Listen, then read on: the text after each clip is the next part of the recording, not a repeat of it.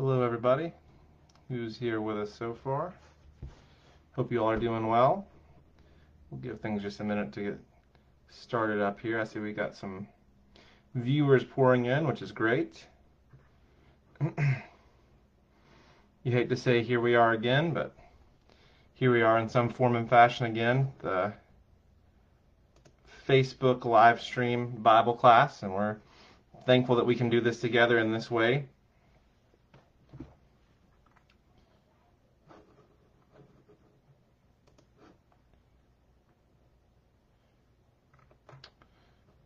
All right, just checking, making sure all my stuff is good.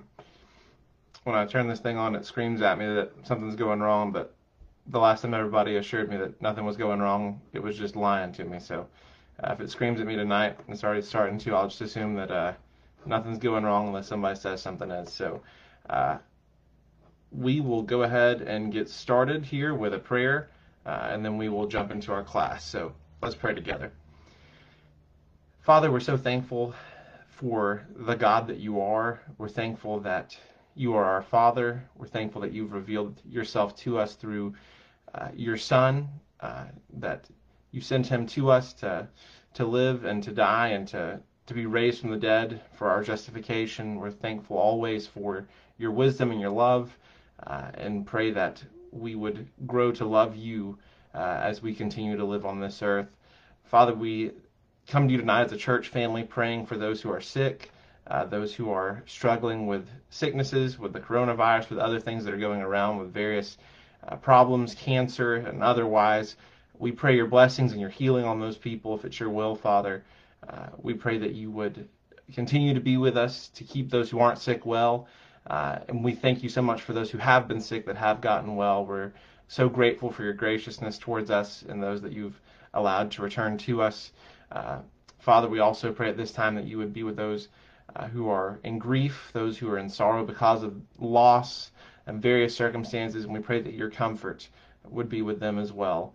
Again, Father, tonight as we study your word, we pray that you would help us to do so with an open heart, with an open ear to what you have to say, and pray that we would model our lives after what you've said to us and what you would have for us to do, and after the example of your Son.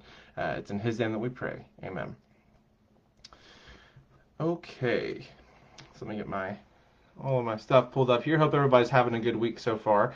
For our part, Mathis, who is the only one in our house that was dealing with any kind of sickness, really, he's still got some symptoms of coughing and sneezing and that kind of thing, but on the whole, he's doing a lot better. Not really had a fever today, so we've been blessed that he's done as well as he has. We haven't had any real complications or anything like that, so we're thankful for that, and we appreciate the prayers and the concern that people have showed, and just are so thankful to God and for you all as well. Tonight for our Bible class, I want to thinking about Jesus. That sounds kind of interesting, to thinking about Jesus. But I think it's important. I think it's something that we should, think about. I'll just say it, that we should think about thinking about Jesus. And so as we think about that tonight, I want to ask you a question. Have you ever meditated? And that may be an odd question, kind of not a Wednesday night at 7 o'clock question, but it's an honest question. Have you ever meditated? When most people think about meditation, if you do think about meditation, I don't often, but you might think about some guru guy, whether he be in India or wherever, sitting in a strange position. Maybe his legs are crossed, maybe his feet are touching in the middle like this. Maybe this guy's even almost just levitating an inch or two off the ground. That's how spooky this thing usually kind of seems to us. And maybe he's chanting Om, Om. This is kind of what we think about when we think about meditation or somebody meditating. I can say with 100% certainty that I have never done any of that kind of meditating, unless I was joking about it or something, or making light of it. And I don't want to assume anything about you all, but I'm going to guess that most of you, a few people that are listening, have practiced that kind of meditation. This very showy, very mysterious and mythical kind of meditation. But we can't just toss the idea of meditation out in general, even if that sounds very lofty, if it sounds like, well, what's little old me sitting here in Jackson County, Tennessee, what business do I have meditating? We can't just throw out the whole idea of meditating, because if you read through your Bible, you are going to find the concept of meditating not only mentioned, but it's actually going to be commanded of us that we meditate. I think about in the book of Joshua, because in that book we see the children of Israel, they've come out of Egypt, they are about to cross the Jordan River to start the conquest of Canaan, and God is going to speak to Joshua and tell him several things. He's going to tell him to be strong and courageous, right, not to be afraid, that he can do this, that God's going to do it, and he's going to be along for the ride, essentially, as long as he will obey God and trust in God. And as God's giving him his marching orders, one of the things that he tells Joshua had to do with the written word of God, which at this point were the 5 books of law that God had given to Moses, the Torah, the Pentateuch, whatever you want to call it. And what God told Joshua is this. He said, "This book of the law shall not depart from your mouth, but you shall meditate on it day and night." And that comes from Joshua chapter 1 and verse 8. We see here that the biblical definition of meditation has something to do with God's law. That's the case that it's given to us here in the first place. It has something to do with the Word of God. And in particular, it has to do with thinking about the Word of God with deep thoughts. Again, it almost sounds funny to say I'm having deep thoughts. I've heard somebody say, you sit there thinking deep thoughts, you might go off the deep end and not be able to come back up.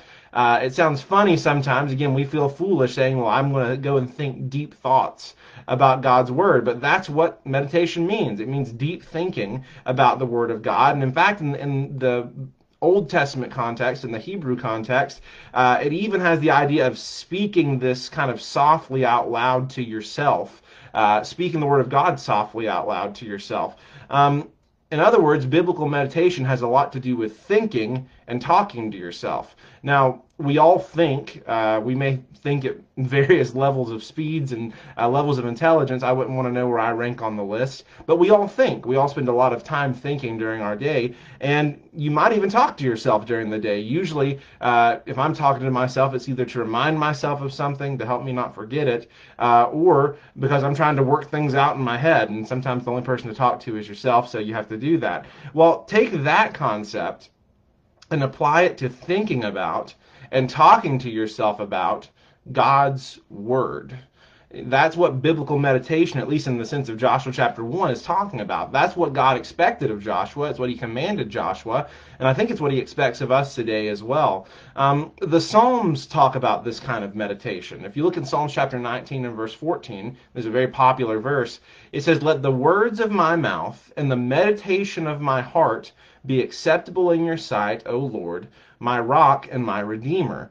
Now, this is maybe even more interesting to me when it comes to the thought of meditation, because what Psalm 19 implies is that God is not only wanting me to meditate, and not only is God paying attention to what I do and what I say, but God is actually judging my meditations. He's judging the way that I think. Now, again, this is not news to any of us. We know that God judges the heart as no man can. But when we really lay it out there, it can be a little alarming, right? That God pays attention to what I'm thinking about, and he decides whether or not what I'm thinking about is acceptable and good and pleasing in his sight. And if that's the case, if we're going to be judged based on our thoughts, and that's what the psalm tends to imply, then suddenly what we think and how we think becomes very important to our Christian life and our life to pleasing God. And thankfully, because that's so important, God's Word doesn't leave us hanging, right? It doesn't leave us to wonder what we should think about. If I'm going to be judged on my thoughts, well, then what should I be thinking about in the first place?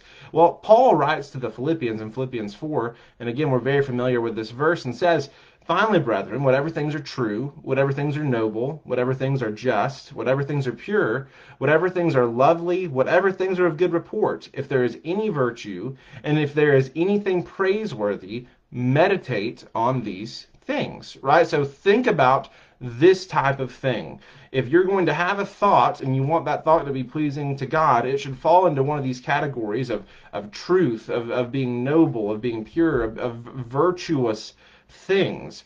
And so now that we have this list in these categories, we could spend long hours, almost debating, well, what things are in these categories, right? Well, what's true? Well, obviously, truth is objective, but if you got three people in a room together, you might think otherwise because we have different ideas about what the truth is, especially as it relates in our relationships with one another and how people treat us. What things are pure, what things are noble. We may have different opinions of that, but I don't think we have to debate about this because I think we have an easy answer when it comes to what does the Bible say that we should think about, and it's something that fits into all of these categories easily because over and over again in the New Testament writings and in the epistles we are told to think about Jesus, right? Think about Jesus. Consider Jesus. Look towards Jesus. Remember Jesus. No matter what else a Christian thinks about in their life, the one person that they must be thinking about constantly is Jesus. Now, again, that may seem to be a no-brainer. You may go, well, of course, we're supposed to think about Jesus. But I wonder if it's possible to live a quote-unquote Christian life without really ever thinking about Jesus that much. I think that's very possible. I think it's a very real and scary, terrifying danger that you could live what appears to be a Christian life, do the right things, forsake the wrong things, right? The things we're not supposed to do, I don't do. The things I'm supposed to do, that I do them. I go to church service. I do all of these things, and yet I don't often think about Jesus. And you might go, well, how is that even possible? How is it possible that someone could live the Christian life in that way and not think about Jesus, if ever, rarely? I think there's a lot of reasons that this could happen, or it might happen for you or anybody, but I think the most common reason that this could happen, it has to do with how we think about Jesus in the first place, how we really think about our relationship with him. It's not unusual to hear people say, Jesus is my Lord and Savior, right? Or our Lord and Savior, Jesus Christ. And they say that well, right? Because we know there's not any other Lord and Savior but Jesus. And so they say it correctly.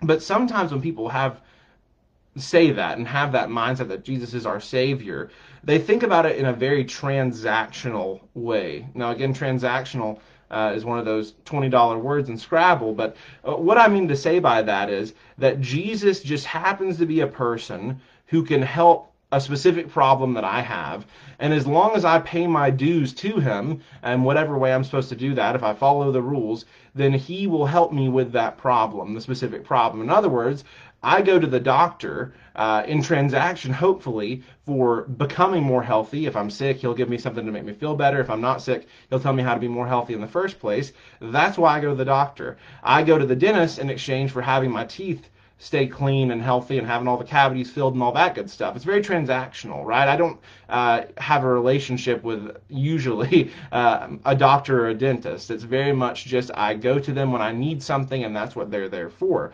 Well, it can be said that some people just go to Jesus, they turn to Jesus because they have a problem, right? A going to hell problem. They don't want to be condemned. And so I go to Jesus so that when all's said and done, I don't roast in hell for all eternity. And you go, well, absolutely. That's the way to salvation. It's the way to avoid eternal punishment.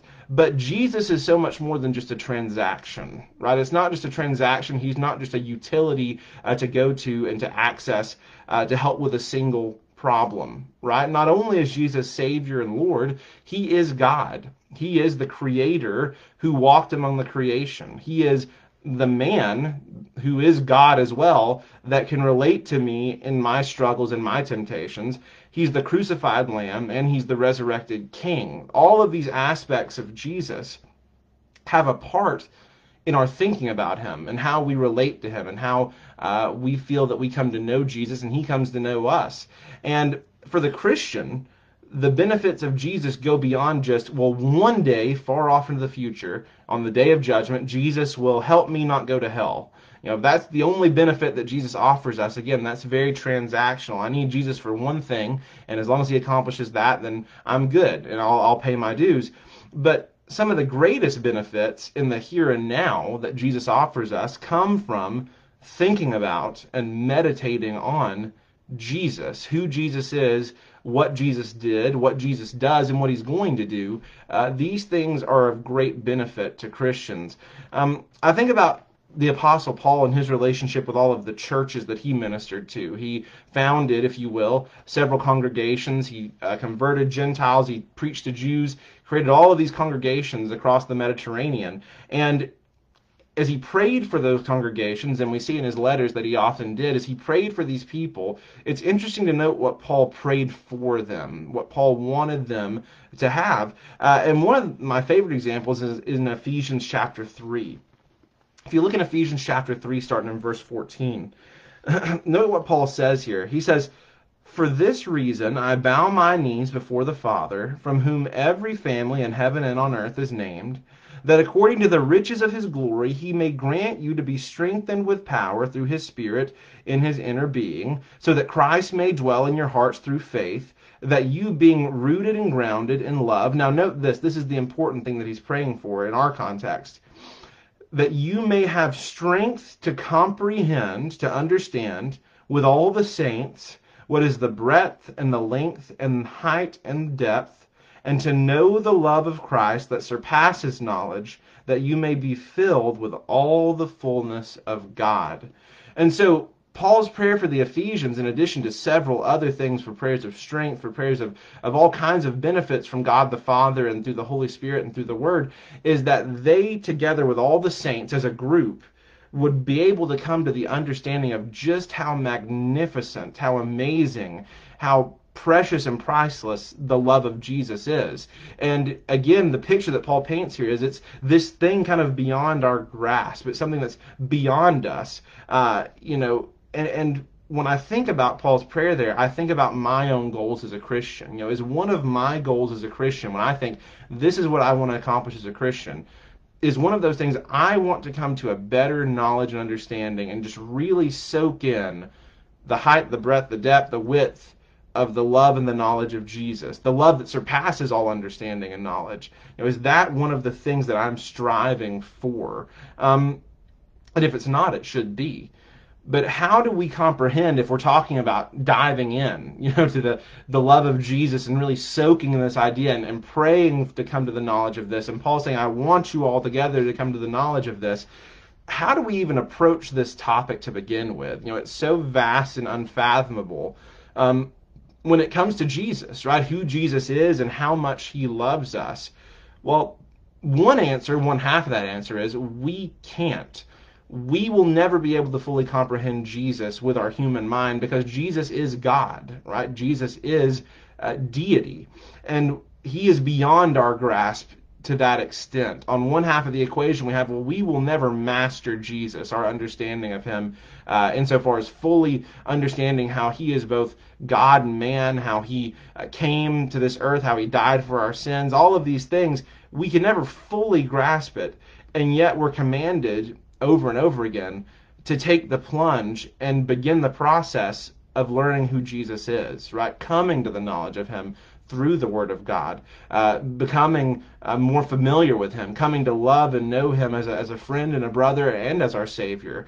These are the things that God wants us to do, as Jesus is the way to God the Father himself. Because like Paul said in Colossians chapter 2 and verse 4, and I love how wide this is, he says, all the treasures of wisdom and knowledge are hidden in Jesus. That's amazing. Again, we can think of a lot of wisdom and knowledge that we say, well, there's a lot of things you can learn about outside of Jesus, outside of church, if you will, that are important, but they're just not spiritual things. But Paul, the way that he thinks about the world, he says all the treasures of wisdom and knowledge are hidden in Jesus. He is the source of true understanding. If you want to know how the world really is, Jesus is the place to go. Of course, you can go to a college, you can go to various people, experts that will tell you, well, this is the way that life really is. This is the way the world really works. But for the Christian, we understand that Jesus is our metric for understanding how the world really works, because outside of him, we can't really understand what God's purposes for us are, and what his purposes for, again, the whole of mankind is, our purpose in this life as God has created us, without looking and searching and meditating on who Jesus is. So just for the next couple minutes, because we're not going to tarry along here tonight, I want to think about some ways that meditating on Jesus can benefit us as Christians today, right? Something that will help us right now, something that will change our lives right now. The first thing that I thought of was that it can affect the way that we view our material possessions, the money that we have, the stuff that we have. Meditating on Jesus, if all the treasures of wisdom and knowledge are found in him, and he's the one that helps us understand how the world really works and what's really important, that's going to affect the way that we think about our things and the stuff that we have. When Paul wrote to the church in Corinth in 2 Corinthians, there was an issue going on in Judea where there were a lot of Christians that were poor. They were hungry. There was famine. They didn't have access to food. And so several of the Gentile churches to the west, they started taking up a collection for the Christians in Jerusalem and in Judea. And when Paul wrote the letter of 2 Corinthians, he wanted to remind the Corinthians of this gift that they had, again, he had already talked to them about it. He wanted them to give generously to the people that were suffering back in Judea. But note what Paul said in 2 Corinthians chapter 8. 2 Corinthians chapter 8, because again, the idea of money and money problems and money issues feels very earthly, feels very grounded. It feels like sometimes there's not very much of a spiritual aspect to it. But note how Paul ties the gospel into this money problem or the question of giving. Because in 2 Corinthians chapter 8 and verse 9, he says, "For you comprehend, the grace of our Lord Jesus Christ, that though he was rich, yet for your sake he became poor, so that you by his poverty might become rich." And so Paul says the way that you think about Jesus, you think about the gospel, you think about the fact that Jesus, deity, eternal God, took on flesh, that he became a man, just so that we could be blessed, not for him to gain anything, but so that we could gain everything. He said that should change the way that you think about your money. That should change the way you think about your willingness to give, even giving to the point where, hey, this may really affect me, right? I may give so much that I have to suffer for the amount that I'm giving. I might have to go without. For some of us, we think, well, that's unacceptable. That's unbelievable. I would never give so much that now I'm becoming poor. But Paul says that's exactly what Jesus did. That's what he was willing to do, and it's what he did for your sake. And so I want you to think about that, Paul tells the Corinthians, when it comes time for you to give to people who need it, people who are poor and without hope. Jesus did that for you. Are you willing to do it for somebody else? And so, again, just thinking about Jesus will change the way that you look at your money. You know, what really matters? What am I striving for in life? Well, for Jesus, there was nothing that wasn't his. He's God. And yet he was willing to lower himself, to give, to become destitute, if you will, for the sake of others. And that changes the way that we look at our stuff. It changes the way that we look at what's important around us in our life. Another way that this can help us is I think that meditating on Jesus will change the way that we treat our brothers and sisters in Christ. In other words, we will treat our fellow Christians better if we meditate on Jesus. Because, again, you might think that meditating on Jesus in large effect only matters to our relationship with him. But the Bible teaches that our relationship with Jesus not only changes our relationship vertically with God, it also changes our relationship horizontally with all of God's children and our fellow Christians. When I think about Romans 14, Romans 14 is a chapter that talks a lot about matters of judgment, if you will, and personal opinion in the Christian life. And some of these matters, some of these decisions made a big splash in the first century church. It led to lots of disagreement and lots of fighting, lack of love in nice terms, hatred in other stronger terms, between God's children. There was just a lot of strife over some of these issues. And one of those issues came to the matter of eating meat. And whether we're talking about, meat versus being a vegetarian or meat offered to idols, as Paul sometimes referred to, Christians were divided over the matter of eating certain meats. And while the eating of meat was in and of itself not sinful, Paul was not arguing that eating a certain kind of meat was sinful in this case. The real problem came in the attitude of those on either side of the debate, whether it was, and really especially in Romans 14, those who knew that it was okay to eat meat, in their dealings with those that were weaker in faith, or those who thought that it was not right to eat meat.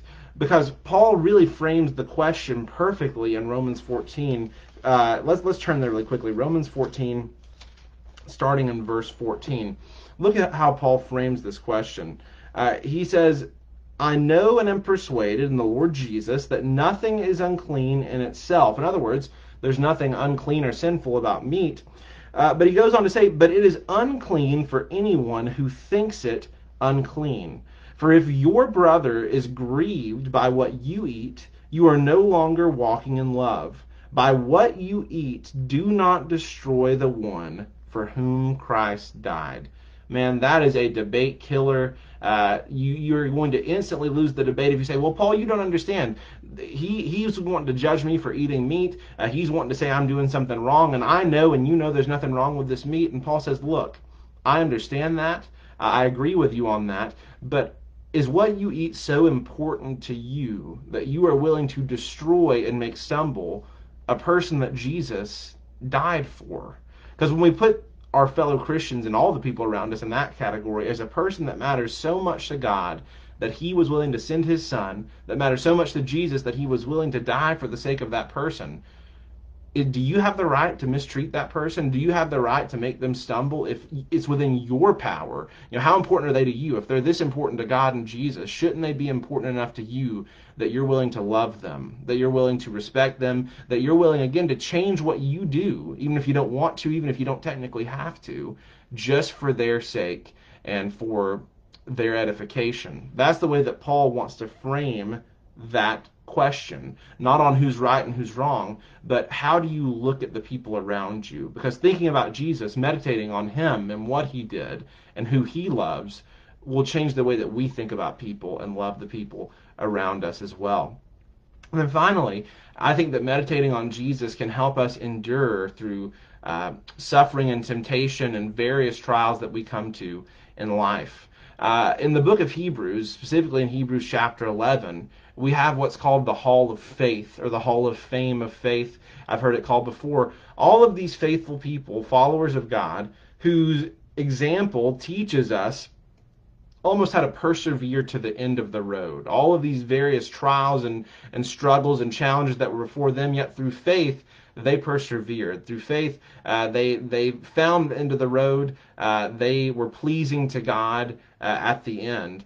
And the reason that the readers of Hebrews needed that message at the time was because they were under intense persecution. So much persecution that the temptation to deny and reject and leave Jesus for their own safety weighed really heavy in their minds. I mean, you think about this question. Well, if I don't deny Jesus publicly, if I don't turn away from him publicly and distance myself, I could die and my family could go hungry. My entire family could die, right? My children could die for my belief in Jesus. So when I say the temptation loomed large, I don't want you to think these were lazy people that just thought, well, I'd rather sleep in on Sunday morning, so I'm going to forsake Jesus. No, there were real stakes involved here. What's the solution to that kind of problem? That kind of temptation to leave when so much persecution and danger is before you. And the Hebrew writer says that following chapter 11, at the beginning of chapter 12, which is really the culmination of the whole thing, let's turn there really quickly and read it. Hebrews chapter 12, starting in verse 1. It says, therefore, since we are surrounded by so great a cloud of witnesses, let us also lay aside every weight and sin which clings so closely, and let us run with endurance the race that is set before us, looking to Jesus, the founder and perfecter of our faith, who for the joy that was set before him endured the cross, despising the shame, and is seated at the right hand of the throne of God. Consider him who endured from sinners such hostility against himself, so that you may not grow weary or faint-hearted.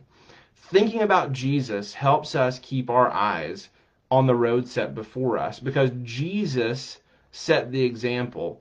In the face of suffering, in the face of trials, he looked beyond that to the future joy, to the joy of having a kingdom, of having this people called after his own name that he would redeem for all eternity to live with him and his Father. And he did that while being mistreated, just like we so often find ourselves being mistreated. And so the Hebrew author says, thinking of all these people of great faith and that you have in your mind, culminate it all into one person of looking and thinking about Jesus, right? When we think about Jesus, all the problems in our life, the day-to-day struggles, whether it be persecution, thankfully most of us don't deal with intense persecution in our lives at this point. We very well might, and that's something we need to think on and pray about. But if we were to experience that in our day-to-day life now, it may be somebody that we work with, it may be somebody that we go to school with, it may be a family member, and these things, and sometimes it's so painful to have these issues come up with people when it comes to our relationship with Jesus, and their judgment of that, their betrayal of us, their rejection of us because of our relationship with Jesus. But Jesus is the person we look to, right? We keep our eyes on him, just like Peter getting out of that boat onto the stormy sea. We keep our eyes on Jesus because we know what he did. We know what he looked beyond, what he endured for the joy set before him, so that we can endure for the joy set before us. And so thinking about Jesus helps us endure through these struggles, endure through these challenges, and to make it to the end of that road.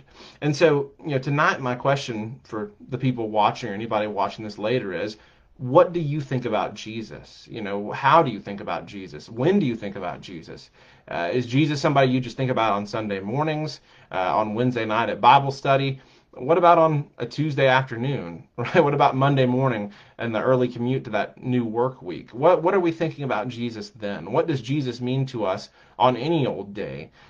Because what we think about Jesus can greatly shape our relationship with him, our relationship with other people, and the way that we live our lives and what's important to us. And so again, I would urge you, think about Jesus, read about Jesus, study Jesus' word, come to know him.